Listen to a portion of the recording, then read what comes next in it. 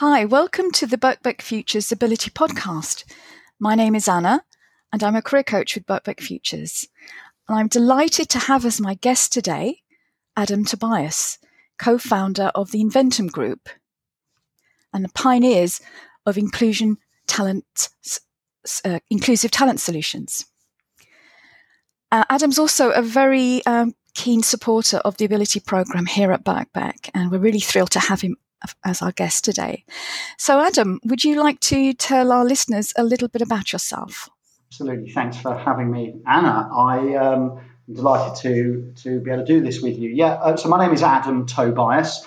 I'm co-founder of Inventum Group. We, as Anna mentioned, help organisations to become more diverse and more inclusive, and within that, it's a big focus around disability, something I'm particularly passionate about, removing barriers to disabled people into the workplace, or helping disabled workers, if you like, with their disability, and really encouraging organisations to tap in. This is beyond the moral and ethical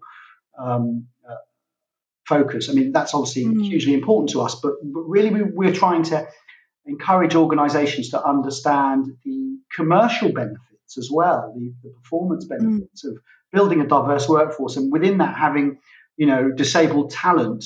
There's huge potential, there's huge ability, there's huge, incredible, capabilities, and I think educating organisations about that is really my purpose, my focus in my professional life, and it's something that I'm really passionate about. And we can start to remove those barriers and help. What we learn at work, what people learn at work, they take home with them into society. So encouraging companies to hire disabled talent really enables everyone in that workforce to understand more about disability and actually hopefully enact a bit of change across society. And that sounds like quite a grandiose aim, but it's certainly where my focus is. Yeah. So we know that disability inclusion is something that you are incredibly passionate about. And in the Inventum Group was recently highly commended by the Recruitment Industry Disability Initiative. Can you share something about your approach to disability inclusion? Absolutely. There's a lot of fear around disability in the workplace, and that fear is on both sides of the coin, that being employers fearful about employing disabled talent, and also disabled talent being fearful of being discriminated against, and I completely understand both. However, we need to reduce that fear, and that comes through education as much as anything else. I think there's a lot of misunderstanding from employers around terms like reasonable adjustment. I think they misunderstand the word reasonable, and how much adjustment is generally needed for disabled talent. We're talking about a very wide definition here, but actually, if you look at the data, the vast majority of disabled people need no adjustment at work. They need a bit of understanding. And some flexibility generally, but very little actual adjustment that costs any money. I mean, it's a tiny percentage of disabled workers who need actually adjustments that cost money. And of that small percentage, only the cost is very, very low. I mean, I think there were some studies to say that the cost is less than £150, and that's not per year. That's across the entire lifetime of that person working in that organisation. So educating companies about adjustment, and also encouraging disabled talent to disclose their disability. And I think there's a lot of fear, and I really understand that fear. However, so I was going to say, organisations can't make adjustments if they don't know that adjustments need to be made. So a lot of people who have a disability sometimes feel a bit reluctant about sharing that with a potential employer because of really negative experiences that they've had in the past. So what advice would you give someone who's feeling unsure about sharing their disability with a potential employer or recruiter? I think there's a responsibility on the employer or the recruiter to put a message out there, to communicate that this is something that's important to them. I think, looking at an organisation's careers page, their commitment or approach to diversity in general. I think most organisations now will have some form of statement, and I think you can really read into the authenticity of that statement as well.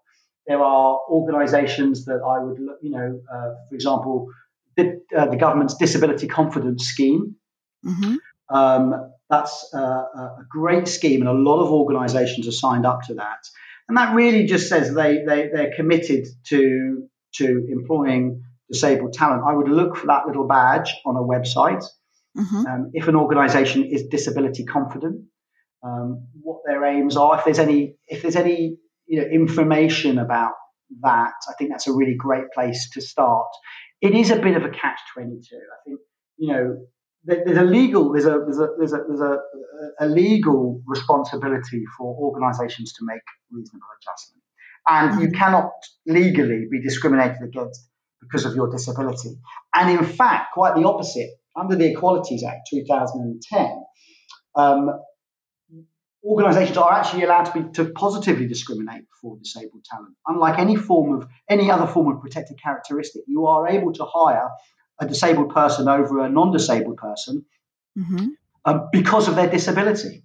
So actually, organisations have to be very, very careful about that. I think it's a really difficult question. Disclosure is one of the biggest challenges that we face. Yeah.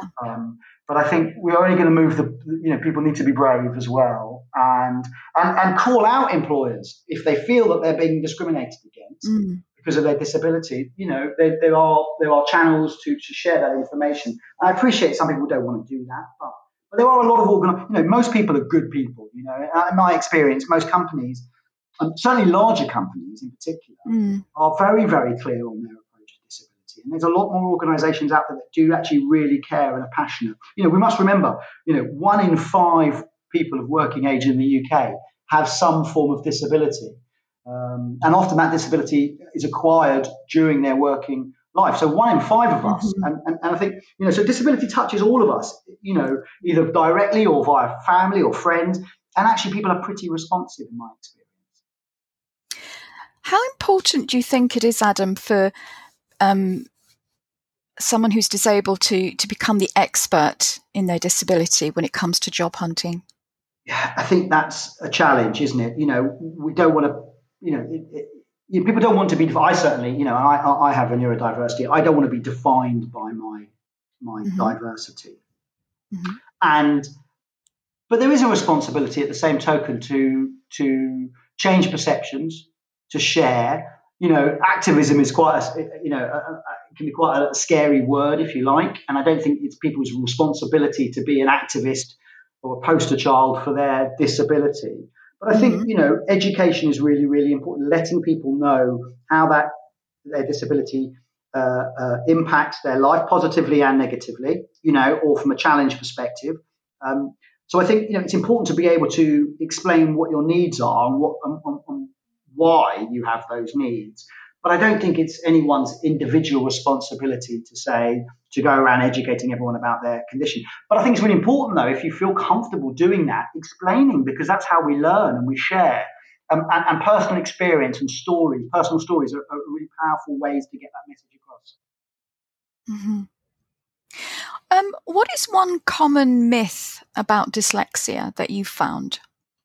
That people who are dyslexic can't write well, or are disorganized. I hear that quite often, and actually it's simply not true. There is different communication styles that work potentially better, but it's very dangerous to generalize across any disability. One person who's dyslexic might have very, very different characteristics, if you like, to another person who's dyslexic. There is not one catch-all kind of, well, that person's not going to be good at this and they're going to be good at that. It's not like that. But that misconception around communication, some of the best speakers I've ever seen are dyslexic. Some of the best writers I've encountered are dyslexic. I think Agatha Christie was dyslexic. Didn't stop her writing many books. So I think that is a misconception around that they're poor spelling and poor and there are there are some tools out there, and thankfully Mm. education is changing as well, and the schooling system is changing as well.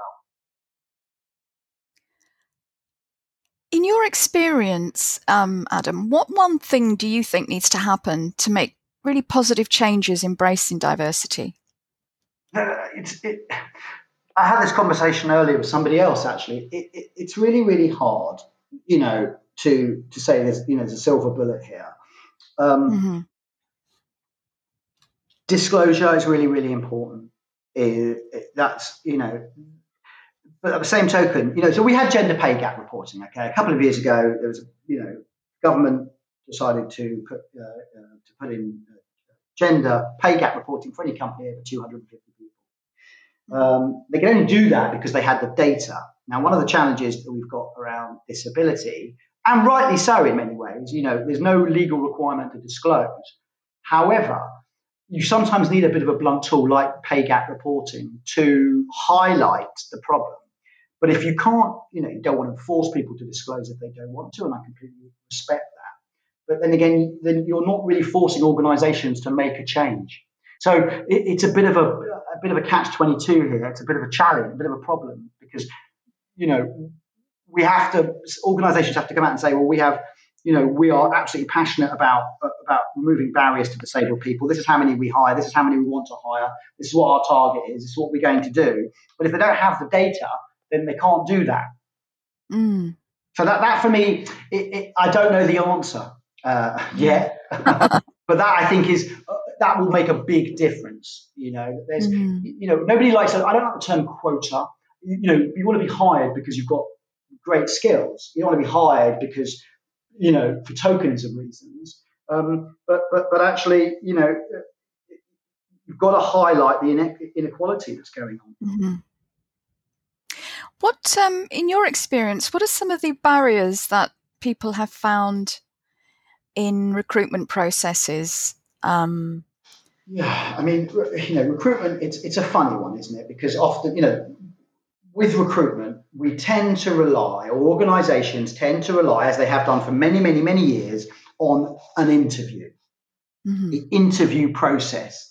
Now, in my experience, an interview is brilliant at testing someone's ability to interview, not necessarily their ability to do the job.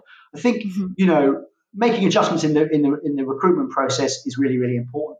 Making applications as accessible as possible. I know of an organisation who, when they're seeking applicants for jobs, say you can apply in any way you like, be that send your CV, write a letter if you like, or send a piece of work in, or do a video, or do an audio recording, however you feel comfortable. And I think that's a brilliant way. And I appreciate when you've got large organisations with volumes of applications, that's quite tough to do. But actually allowing somebody to apply in the way that makes most sense to them. I think interviews themselves need to be assessing skills and ability to do the job, not this. We talk about, or organisations talk about culture fit. I think that's a very dangerous term. What does that mean? Does that mean you've got to be like us to work here? Fitting in. I think, let's look at neurodiversity, for example. In an interview, someone's ability to sit still, make eye contact, develop, good communication skills, build rapport. What if the job doesn't require any of those skills, and yet that person is still being assessed?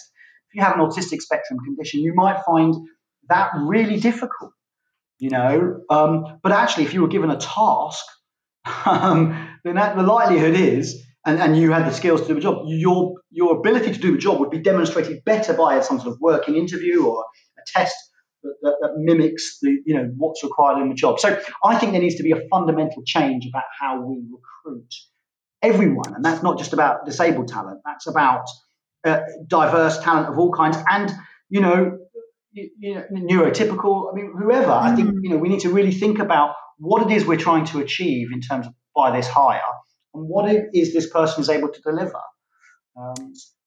What you mentioned about that organisation saying that people could apply any way they liked, that really plays into people's strengths, doesn't it? People being able to showcase their strengths.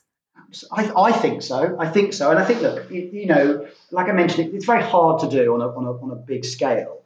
Mm, But there is adjustments for disabled people in the interview process. And if you say if you have a disability or you think you have a disability, because don't forget, there's a lot of people who are undiagnosed. You know, exactly. um, you are able and welcome to apply in whatever way you like. There can be, for example, if it's a sort of online application, online test, if that's timed, increasing the time available to do that. We've also got to think a little bit about, we're in the modern world, digital world. What about digital exclusion? How Mm. comfortable people are, using online applications. They find that stressful, or they feel like it doesn't get the best out of them. So actually really working about how that interface is designed. Is that designed so disabled people can access that easily?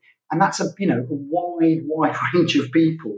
So Mm. I think there's a lot of things that need to be considered. I think we need to really go back to the beginning when we're looking to acquire talent and say, what is it we're trying to achieve? Where are we now? Where are we trying to get to? And how are we going to do that in the fairest way possible? So, how do you think, Adam, that employers can go about being more mindful of the implicit and explicit messages that they're actually sending out to potential disabled applicants? Yeah, it's communication is absolutely key. How you engage with that audience, how you develop your inclusive employer brand, if you like, how you build that recognition is really important. Language, communication, um, the ease of use of your careers site. Is there a telephone number that somebody can call, or an email that it's not just sent into a system? I think there's a lot of different things to consider. But there is help out there as well. I think that's really, really important to say. There is a lot of help out there. There's a lot of organisations, not for profit and charities, but commercial organisations as well, that are Mm-hmm. looking to help organisations to access disabled talent and actually leaning on those resources. I mentioned the disability confident scheme. I think that's a brilliant Yeah. starting place. A really, really good place to start to look. There's disability specific job boards like Even Break, for Mm-hmm. example. Organizations that really, really actively seek disabled talent. They are out there. And so organizations can learn from other organizations. I think steal with glee. If there's an idea that you think is powerful and useful, I'd be delighted if people were borrowing sort of methods and techniques that we and our clients use. I think that's nothing but brilliant news. So there's a lot of stuff out there. Mm. And I think that organizations need to understand that the likelihood is 20% of their workforce, or maybe less because people are discriminated against, but certainly a percentage of their workforce have some form of disability. There's a lot of knowledge there in that 20% in your workforce. We encourage organizations to form, across all forms of diversity, but employee resource groups where Mm. you either, let's say you have a disability resource group, but actually within that you have disabled staff, but you also have allies, people who are passionate about it. That is a fantastic resource, knowledge base that you've got already. Tap into that knowledge. Ask, how would you reach disabled talent? If you were me, how would you do it? If you have a disability, what would have worked for you? What can we learn? So, tapping into the stuff that we've got at our fingertips. Yeah. So these internal networks could really help create much more inclusive climates in a workplace. I think they're absolutely critical. Now, I think you need to be of a certain scale and size to make Mm-hmm. it work, because just by numbers you need to have an engaged group, and you also need to have a really engaged leadership as well. I think these initiatives. In fact, I don't like the word initiative, but it has to come from the top. There needs to be a senior stakeholder, a sponsor, if you like, saying this is a business priority for us. And I am listening. Mm. My ears are open. Help. Help us to be better. No one's perfect at this, and I don't think we'll ever be perfect. But actually, we want to be better. We're not great. We want to get better. What are the steps that we can take? And I think there's a danger sometimes that organisations do sometimes try and do too much too soon around Mm. disability and diversity in general. But when Yeah. every little step makes a difference. I think lots of employers are at different stages of their disability journey. And it's just about being open and being open to collaborate and share best practice and information with other organisations that are out there to help you, as you said, Adam. Yeah, absolutely. It doesn't matter where you are. There's always more you can do. And actually, even if it's you haven't got something in place now, there's nothing stopping you doing that. And actually, I would encourage that. There's a performance opportunity, but there's also a huge reputational risk element here as well.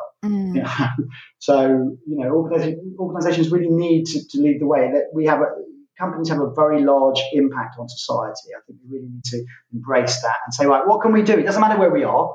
What can we do to be better from today? So, Adam, what are you and the Inventum Group excited about right now? A lot. I think, look, this is the best time to be having this conversation. I think organisations now are more aware about disability in the workplace than they've ever been. And that conversation's only going to get louder and stronger.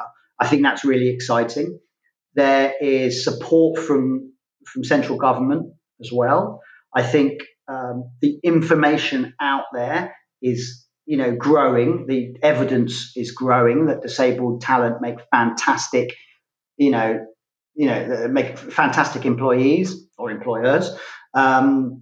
CIPD, which is the Chartered Institute of Professional Development, did a study a while back now, and their findings were that disabled talent within an organisation was the most innovative of all the different employee groups they assessed. Now, we're in the age of, we're in a digital revolution. We're in the fourth industrial revolution right now, and we will be for some time.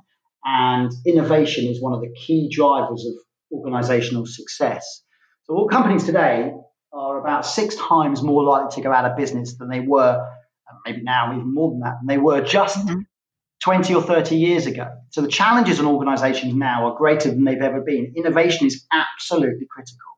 To stay innovative. There's disruptive technology coming thick and fast, constantly.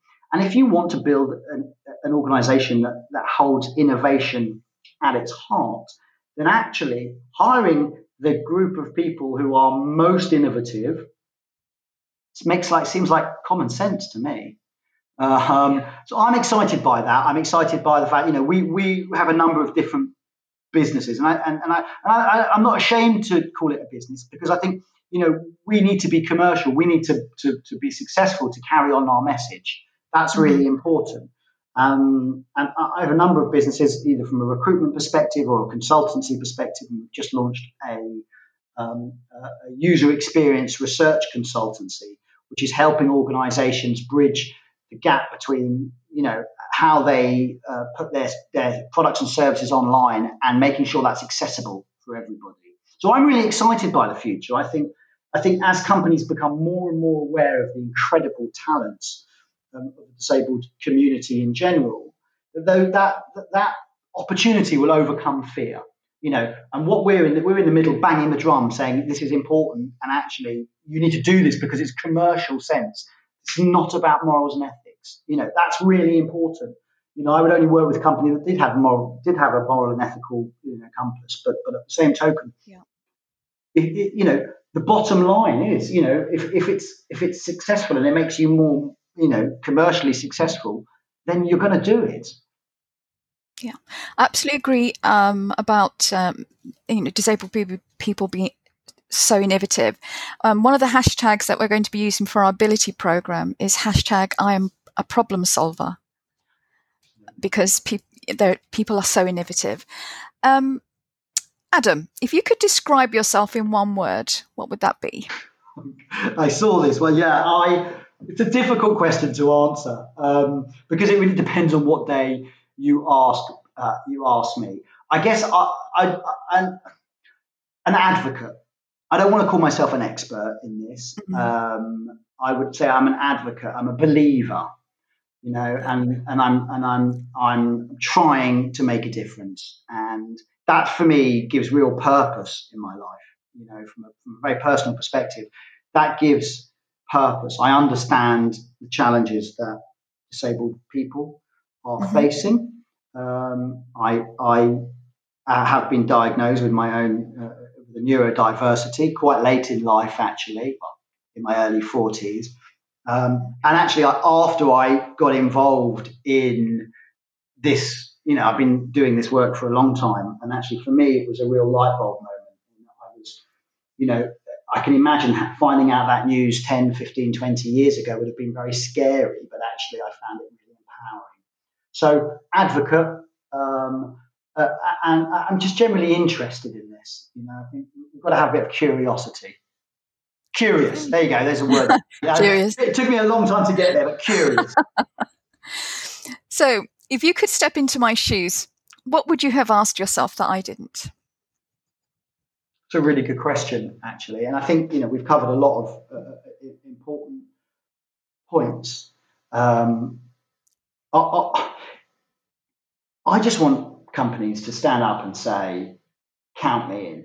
I'm going to make a commitment. One of the things that companies can do, maybe, and you did ask this question, but maybe I didn't answer it properly, is make a commitment to hire, no matter what your size, hire disabled talent this year. Whenever you're next hiring, make the decision to hire and you can do that, as I said, under the Equalities Act. You are legally entitled to take a disabled person over a non-disabled person because of their disability. Now that, you cannot do that with any other characteristic. And while we have that legislation, I think organisations need to make the most of it. So one of the things that organisations can do is to make a commitment to hire a disabled member of staff this year. Their next hire, you can ring fence that role and say, I am only going to hire a disabled person for this role because I need to address the balance. Yeah, I need to do something. That is a brilliant, brilliant thing you can do. You're perfectly entitled to do it, and it makes a difference. We changed it. It sounds, again, very sort of dramatic, but we changed the world one person and one company at a time. And that person can have so much influence on others. And that's a fantastic answer and a lovely way to end our podcast. Thank you so much, Adam, for sharing your energy, your passion, and your knowledge with us today.